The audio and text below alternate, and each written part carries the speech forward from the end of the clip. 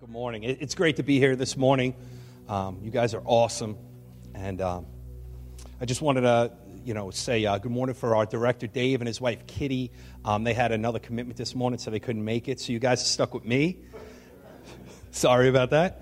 But more than anything, we're just really happy to be here. And for myself personally, it says a lot because a year ago, almost exactly, I know a year ago, me and Dave had come up from Albany as there was a transition in our ministry, and we came up with the program last year, and there was 5 guys in the program, and the program was just kind of in a bad way.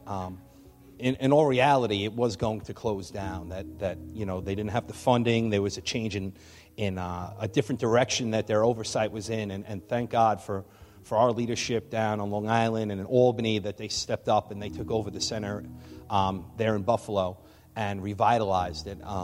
We came and me and Dave came up on a Monday and we came here on Sunday, and we walked into, it was crazy. We didn't know what to expect. And going from the comfort of being in Albany where it was cushy and nice and we had plowed the fields and everything was kind of copacetic, to coming into a new place that was just in disarray, and there was no order or structure. And to today, now we're talking about a year later, exactly almost a year later, we have our men right here. And this is only half the guys. We had 5 students and about 4 staff members. Now we have about 20 guys, right, Jay? 20 guys? 20 guys in the program. We can hold 26 now, capacity, and we have about 7 staff members. So God is doing a work in Buffalo.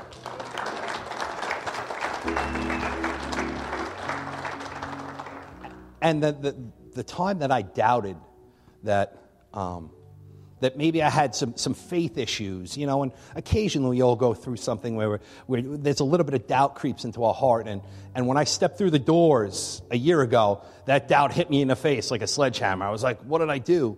But over this last year, God has proved himself in more ways than I can ever imagine. God, it is incredible what God has done with churches like yourselves getting behind us, new churches coming in, God filling the program up, the work we're doing around the house. Literally, we've gone through how many 25-yard dumpsters? About 4 or 5? There was so much work to be done. And God has just provided along the way. It is intense. And it is crazy to see how God, when he's in it, how he comes alongside you, and he has blessed us incredibly over the last year. So just to let you guys know, the seeds that you sow into our ministry are going into fertile soil that are blessing and saving lives, that are transforming these men's lives. And it's incredible to watch. It makes what I do worth it every day. And it's an awesome thing. But for any of you who might not be here or might not have been here last year or don't know what Teen Challenge is, Teen Challenge, now we are a 9 to 12-month discipleship program for people struggling with life-controlling issues, whether it be drugs, homelessness, abuse, addiction. We take people in, we feed, clothe, and house them, and we give them basically full-on Jesus. The gospel, it hits them in the face. And We know, and anybody in this room that's ever been through stuff, and everybody in can raise their hand, they've been through something in their lives. We know the only thing that'll save, transform, and change your life is Jesus Christ. Amen. So through that, now we are part of New York Teen Challenge. Like I was saying, we're a 5-network center. 5-center network. Yeah, that sounds right. 5-center network, right? And it's Long Island, Brooklyn, the original Teen Challenge, Albany, us, and then Syracuse, which isn't that far from here. And we now cover the whole state. We have over 350 men and women's beds to serve, the state. And with the drug epidemic the way it is and the people being affected, we need as many beds as we can get. So it's you could see God's hand on this ministry moving forward. Even about a couple months ago, when Donald Trump was talking about the drug epidemic, and he was going on about it, and it's become something that he's crusading, which is a great thing. You could see the president of New York Teen Challenge is standing right behind him at the White House on the podium. And you could see that God is softening hearts and opening doors, that you have that, and we're becoming part of the conversation. Because we know that secular treatment is good for some, but for everybody needs Jesus. And for the most hard up for me, I lost everything. And when I was down to nothing, God was up to something, and he saved my life. So it's great. It's great to see what Teen Challenge is doing. And this year is the 60th anniversary of Teen Challenge. The original one in Brooklyn started in 1958. So we're coming up on the 60th anniversary, and it's incredible to see how everything has come full circle. And God is doing a new work in Brooklyn, doing a new work in New York, and it's great to be part of it. And people in my family say I sacrifice, but this is what God has called me and built me to do, that he pulled me out of my mess to do this, and it's an incredible thing. So without any, before I finish up here, these are our new pamphlets, and if you guys need one, if you know somebody struggling, you can stop at the table and grab one, give them away. You see it has all our information, all our phone numbers. It even has our corporate number in Long Island. If you know somebody struggling that's not from the area, or they need to get out of this area, you can always call me, Jason, or Pete. He's our intake guy, and we can hook you up to send your loved one maybe out of the area if they need to get away. And that's what we believe, that sometimes you can't stay in your backyard to get well. You need to keep it moving, you know what I'm saying, and go to someplace new. But a couple things we got coming up. In July the 18th, we have our annual golf tournament, and we'd love to invite you out if we have any golfers in the house. And anybody that wants to come out and play some golf, eat some good food, fellowship with the guys, they'll all be there. It's going to be a great time.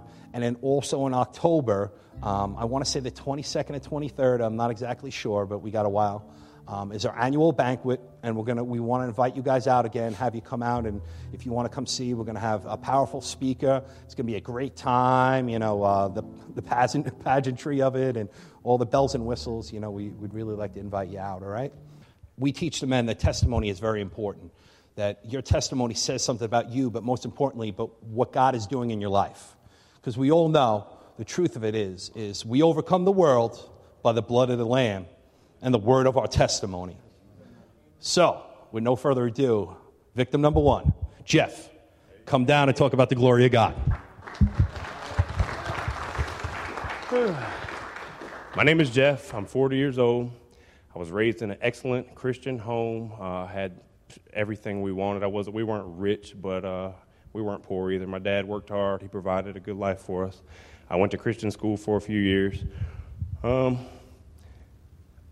I started rebelling in my teenage years, and I went astray, smoked a little bit of weed and drank some, but that really wasn't the worst of it. I kind of got back on track with God, and then back in 2008, I got hurt on the job. I herniated 3 discs. I got hooked on OxyContin, which eventually led to heroin and needle use, and, God was with me right through my mess. I spent a lot of time in bathrooms by myself crying out, God, I'm so sick, please help me, please help me. And he heard my prayer. I went to another program before last year, so I've spent 2 Christmases in a program, but my pride got in the way. I went back out to the world, and I fell hard when I went out there, I just, I don't know. I should have stayed in the program the first time. But anyhow, God has me right where he wants me. Because I went out and I fell, I went back to the same program as I had been in last year, and I was there for 1 month. And the house was it was wide open. It was hard to recover there. The guys were smoking cigarettes. They were doing stuff. And I couldn't make it there, so I requested, could I go somewhere else? Because I was going to get in trouble. I was going to fall there. And God brought me to Buffalo Teen Challenge specifically, and here I am. I'm in perfect peace here. I know that I'm in the will of God. I'm 700 miles from home in Virginia. And I'm happy to be here. I'm happy to be doing this and going from church to church and singing and being a part of what God is doing here. We have a really good house. We have really good brothers. People are behaving here. There's no cigarettes. There's no drug use. We praise and worship God every single day. And it's just good. It's real good to be here. And I'm just thankful for what God has done in my life personally. And the verse that I stand on is Proverbs 16:3, and it says, in the Amplified Version, it says, roll your works on the Lord, commit and trust them wholly to him, and he will cause your thoughts to become agreeable to his will, and so shall your plan be established and succeed. Thank you.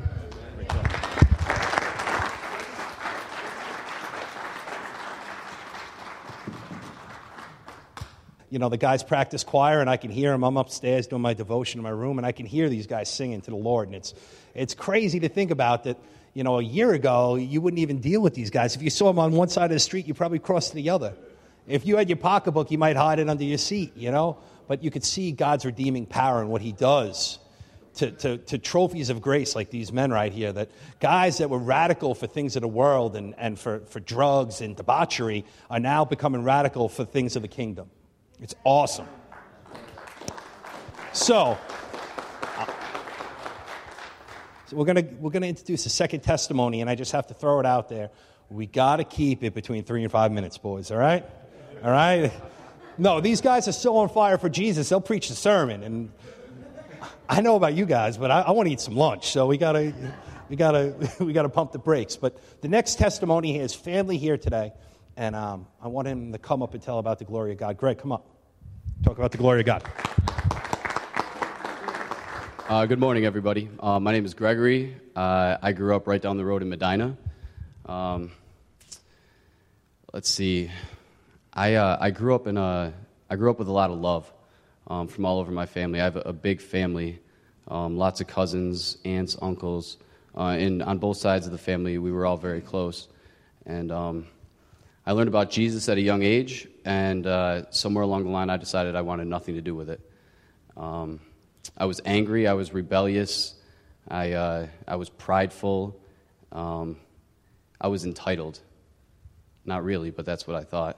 So at a young age, I lived through a lot of chaos, but like I said, there was also a lot of love there. I discovered the transforming power of alcohol at a very young age. Turns out it wasn't the transforming power I really needed. I spent about 10 years drinking, doing drugs. I played sports. I did okay in school. I lived a fairly normal life, but underneath there was a lot of anger, a lot of resentment, a lot of mixed up, confused emotions, and really just a scared little boy. I started getting in trouble with the law around the time I turned 18. It was a process. You wake up in jail for the first time, and you're scared and you're crying out like a little kid, because that's basically, like I said, what I was. And then eventually, after going there so much, you get used to it, and that's even scarier than the first time you went there, because, it's not okay to be okay with jail. I ended up getting in a lot of trouble, serious trouble, and I went to prison when I was 22. And the first place you go to is Elmira, which is a big, scary place. And when I got to Elmira, there was about 300 or so cells, and it just so happened that the cell I was picked to sit in had an old book in it, and it turned out that book was The Cross and the Switchblade, which I think we have copies of. I had no idea what it was at the time, and looking back, it's unbelievable the things that God put in my life to show me what I needed and where I was going to go. But I never believed in Jesus. I was rebellious and I was angry, and I continued getting in trouble up until just this past year. I have a loving grandmother who's here today, and without her, I have no idea where I would be. One thing I remember growing up is you don't use the Lord's name in vain. And I didn't understand that, except for I was just trying to show her respect, but today I understand the concept behind that. I was a heathen in every sense of the word up until October of last year. My uncle, who is the pastor of a church out in Gasport, has been working with Teen Challenge for years.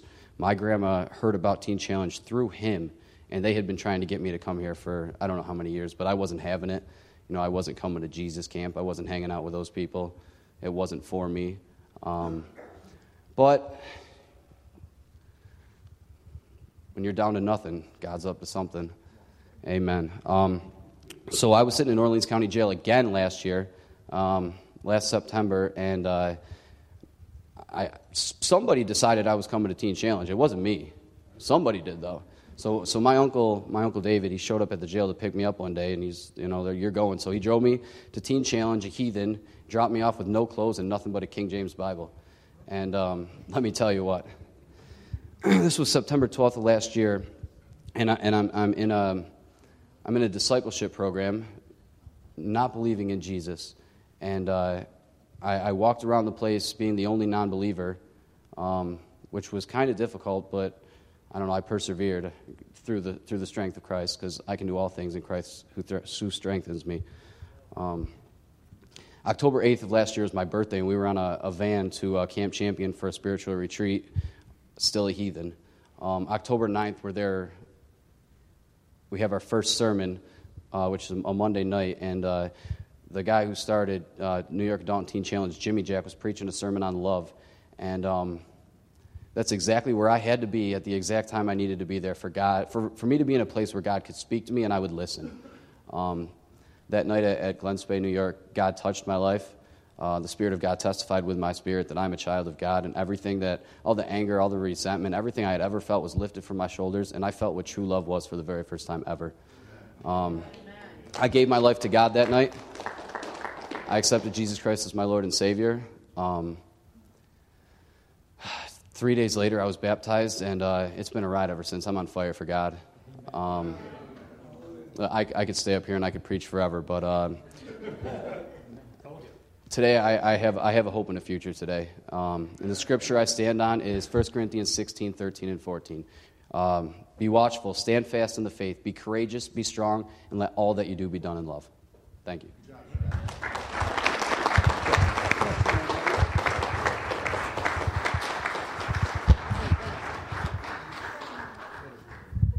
Awesome. Fellas, you can have a seat, and I'm going to just steal on the last guy. Here he is. He's not getting away. He ain't getting away. Right here, Howard is I hate to blow up some of his testimony, but I'm going to talk a little about Howie. He was one of the first guys after I came in, and we were doing the intakes, and we were just taking a lot of calls and trying to fill up the house, right? And Howie was a guy who called. He's a local son. He's from Albion. Right, I said it right, Albion? Albion. Some of the places here in Western New York, I like Medina, I don't know. But Chili, yeah, Chile, Chile, whatever. But Howie was a guy calling me, and I could see that he was so caught up, and he had so much going on. He was like a bundle of energy, and I literally made him call me like every day for a couple days because I really wanted to see the desperateness to want to change his life. He's, a career drug addict, alcoholic. I'll let him tell more about that. But to see a man who walked through the door broken and to see him today is incredible. This guy, he literally has been completely transformed. Why don't you tell us all about it, Howie? Well, my name's Howard. Like he said, I'm from Albion. I've been involved with the church since I was a child. When my mother died when I was young, and I just lost, at a young age, the enemy came at me. I mean, by 11 years old, I'm smoking. 13, 14, I'm doing drugs. By 16, probably a full-blown addict. By 20, I'm smoking crack. I'm doing whatever I want to do. And I've given up on the Lord by then. And I just did what I want to do. A couple failed marriages. I got kids that I wasn't a good father to. And then I just I started getting, more desperate. I could hold a job for a while, but I'd just move on to the next one. And same thing with, relationships. Nothing to stick around. I just kept moving. As long as nobody knew who I was, I could be whoever I wanted to be. And it wasn't good. So then about, 8, 9 years ago, I met a good woman. And then about 4 or 5 years ago, we went to a program in Gasport, St. Greg's Uncle's Church. Amazing church. I mean, solid rock. They've done so much for me and so much for this program. It's an amazing brotherhood that they have with us. And the power of God, when people pray, you can't win. I mean, you can run as hard and as fast as you want, but God's going to catch you. He's going to put you where he wants you. So about a year ago, I was about as desperate as I got. I had left my wife.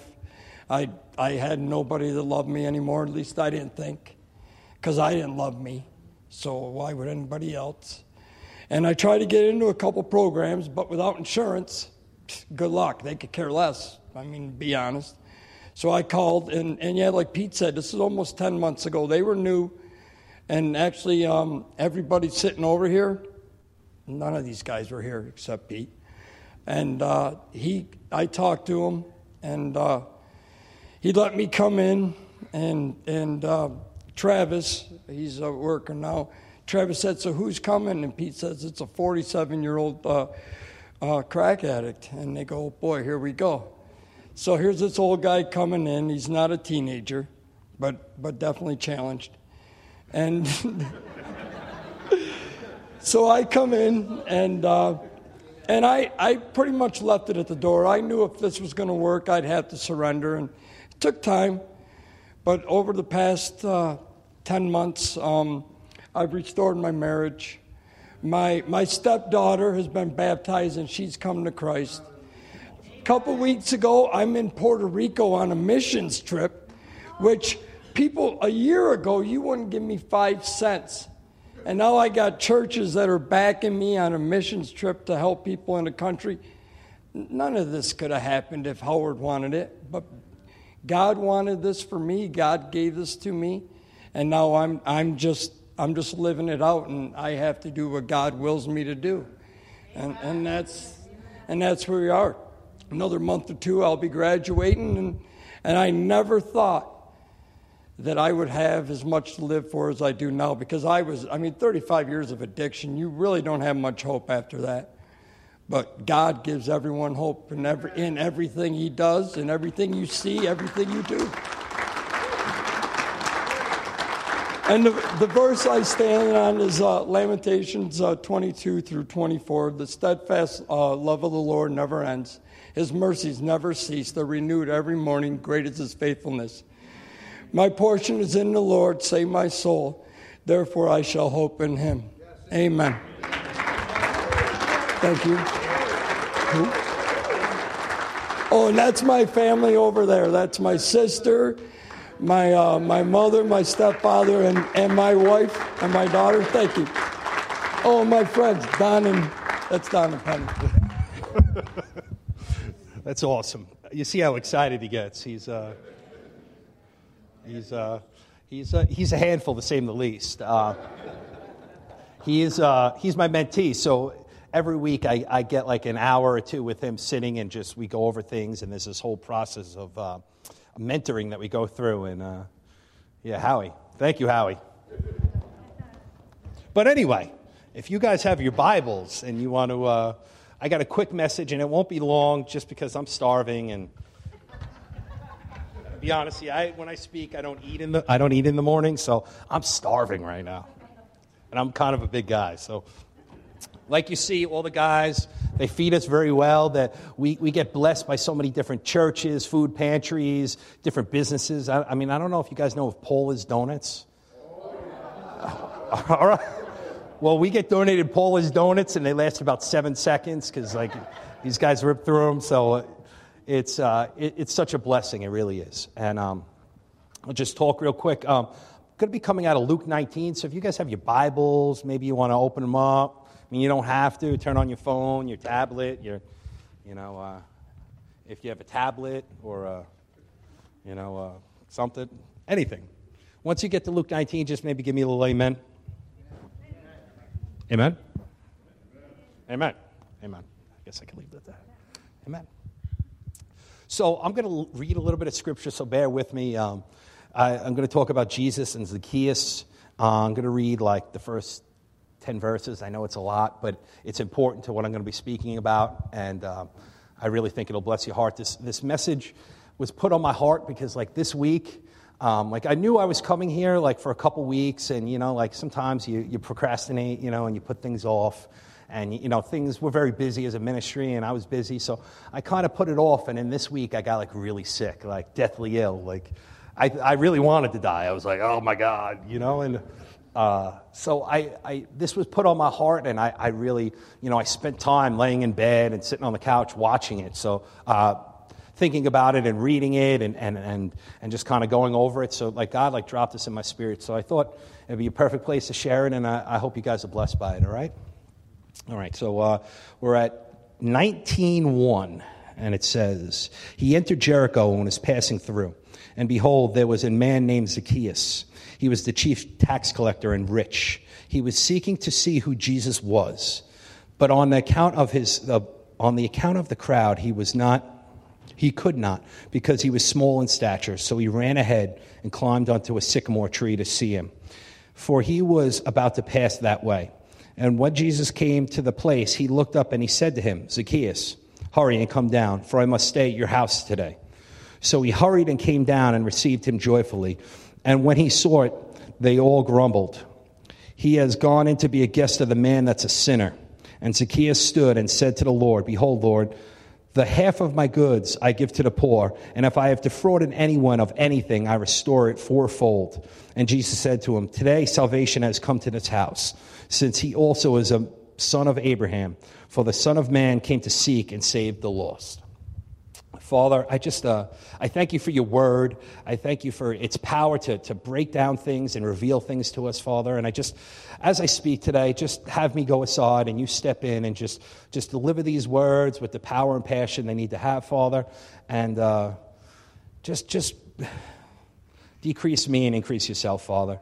In your holy, mighty, sovereign name I pray, amen. Amen. So, I've read this numerous times, and probably a lot of us have. And hold on, there we go. How about that? I read it, and it's one of those scriptures. A guy climbed a tree, and he wanted to see Jesus. Everybody probably wanted to see Jesus. It wasn't super important, but the more I read it, the more I really understood it. And I'll just break it down real quick. The backdrop of the story, to really understand where I'm going, it starts with Jesus entering Jericho. The people of Jericho had heard and seen that Jesus was a great healer and teacher. His reputation had gone far and wide by this point, right?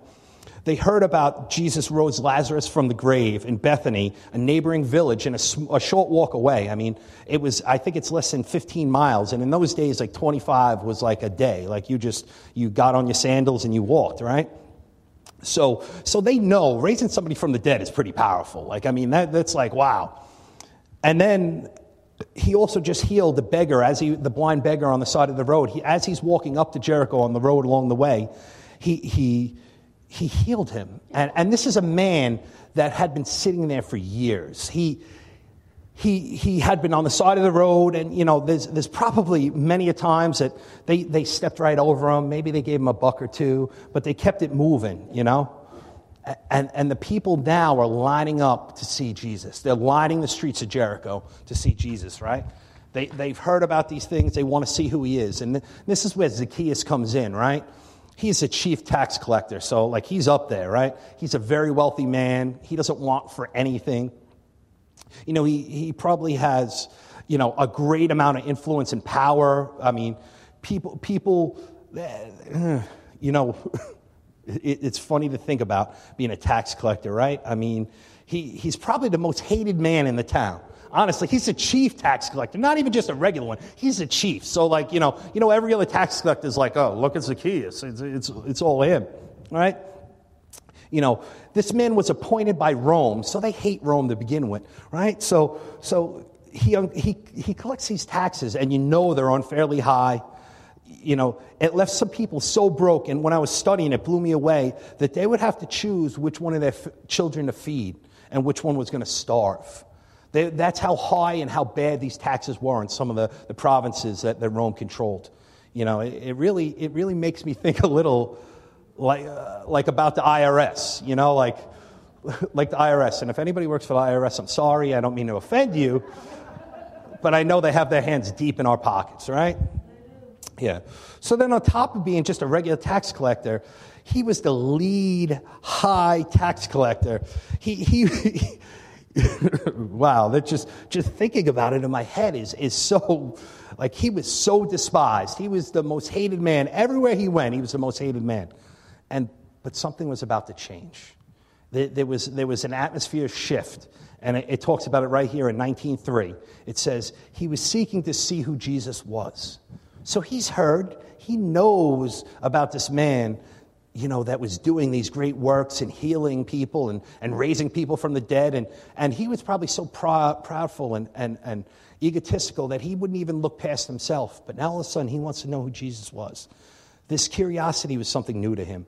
All of us in this room, right? Everybody at one time came to a place where you heard about Jesus.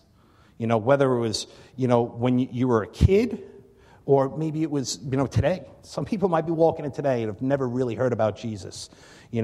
We hear about the stories and the miracles and all he's done for the broken and lost.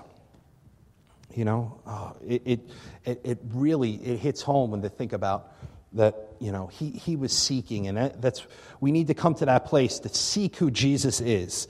We need to be conscious of this curiosity. So as we have it, you're all sitting here. We want to know Jesus. We want to know him more, right? We need to nurture. We need to cultivate this curiosity about Jesus. It's like a fire. We need to feed it, or it'll go out. Just like a fire, it's a living, breathing thing. So our seeking Jesus and our wanting to know him more is something that needs to be fed and stoked, and that comes with a lot of things, right? So how do we feed this curiosity? How does this happen? We feed it with studying the Word, with prayer and worship, with seeking to be more like him every day. As a lot of people say, we need to be going towards the cross and not away from it.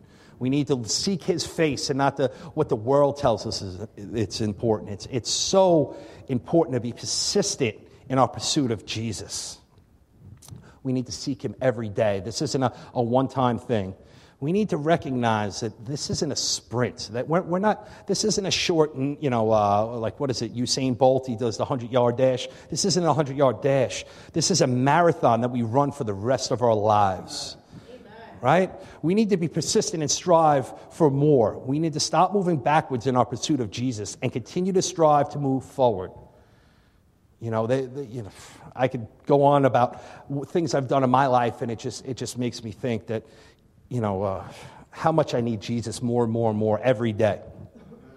We settle for less than what God truly has for us. We need to live for more, the fullness and the true blessing that God has for us. So back to Zacchaeus. I'm going on a tangent here a little bit, but now that we are seeking to truly know who Jesus is, we sometimes have to come to a place where we take it sometimes we come to this place where we take it in our own hands to elevate ourselves, just like Zacchaeus. In Luke 19:4, it says, "So he ran on ahead and climbed a tree to see him, for he was about to pass." Zacchaeus, obviously, he's short in stature, it says it, right? But he's huge in pride and ego, and he could not wait on the Lord, but had to take the situation into his own hand. By running ahead of Jesus and climbing high, he thought he could put himself closer to catching a glimpse of Jesus. This is just like me. I could think about how I lived this life of excess. I've been in Buffalo and the Western New York area for about a year, and I spent some time in Albany and in Connecticut working in ministry, but I'm originally from Long Island. So, I grew up on Long Island, and I was a poor kid in the poor towns surrounded by all the rich towns. And it always made me look at everything everybody else had, because I never grew up with anything. I was, poor, hand-me-down clothes, all these things. So I always looked at everything else, and I wanted what everybody else had. And the world keeps telling you to climb, to feed your ego, bigger, better, newer. I need that car because the car I'm driving isn't good enough, or I need this, or I need this. And I can remember, with all my striving and chasing the things of the world, I was a young man. I had a really good job in Manhattan. I was making all this money, and I was dead and broken inside. I had a beautiful condo looking out on the ocean, and I was dead inside. I had this beautiful BMW. It was brand new, and all the toys a man could want, right? And all the things the world said I should have, and I was dead inside. I wanted to die. I was never more empty. And now I look today, and I am more full, and I am more hopeful, and I have more joy than I ever had. And I probably have the least that I've ever had, but this is the most, because I know I'm doing what God has called me to do. And it's powerful to think of it, like that God would choose to use somebody like me. Amen. Right? So Zacchaeus, this all changed in a heartbeat. And Luke 19:5, as Jesus approached the tree that he was in. And this is like when I was reading this, and I blew by it. And when you read the scripture, you might blow by it, but I really want you to catch this, right? This is important, right? He was in the tree, right? And, Jesus looks up at the tree, right? He's cruising by, and he's like, "Zacchaeus, come down quickly. I must stay at your house today." The powerful thing is Jesus had never met this man, but he called him by name. He called him by name. Never met him before. And Jesus is the great initiator, right? He's a great healer. He's so many things, but he initiated this relationship. Jesus wanted to know him by name. Jesus knew him by name, but wanted to have an intimate relationship with him, just the same way he wants to have with us. He knows us by name. He knows our needs. He knows what we need. He knows what we don't need, too. So we got to remember that sometimes. I know for myself, there's things that I think I need, but they're really just a want. right? And that was so powerful to me to sit back and think that this man is, he's a sinner, he's a tax collector, he's the lowest of the low, and he's still striving through everything, because Jesus, either way, was coming to meet him, right? But he had to force his will. Hey, I have to see him, and he climbed up the tree, and he's standing there, and Jesus is like, yo, come down, man. Come down. Come down. I need to stay at your house. I need you. Come on, come down. And he knew him. And the second part of it, he tells him to come down. He wants to have that relationship with him and with us. He will even initiate this relationship. Hey, come down. But he needs us to come down from our high horses, from our pride, our ego, to put things of the world aside, to brush the scales off our eyes and see what God wants us to see. Pride tells us to keep climbing and striving.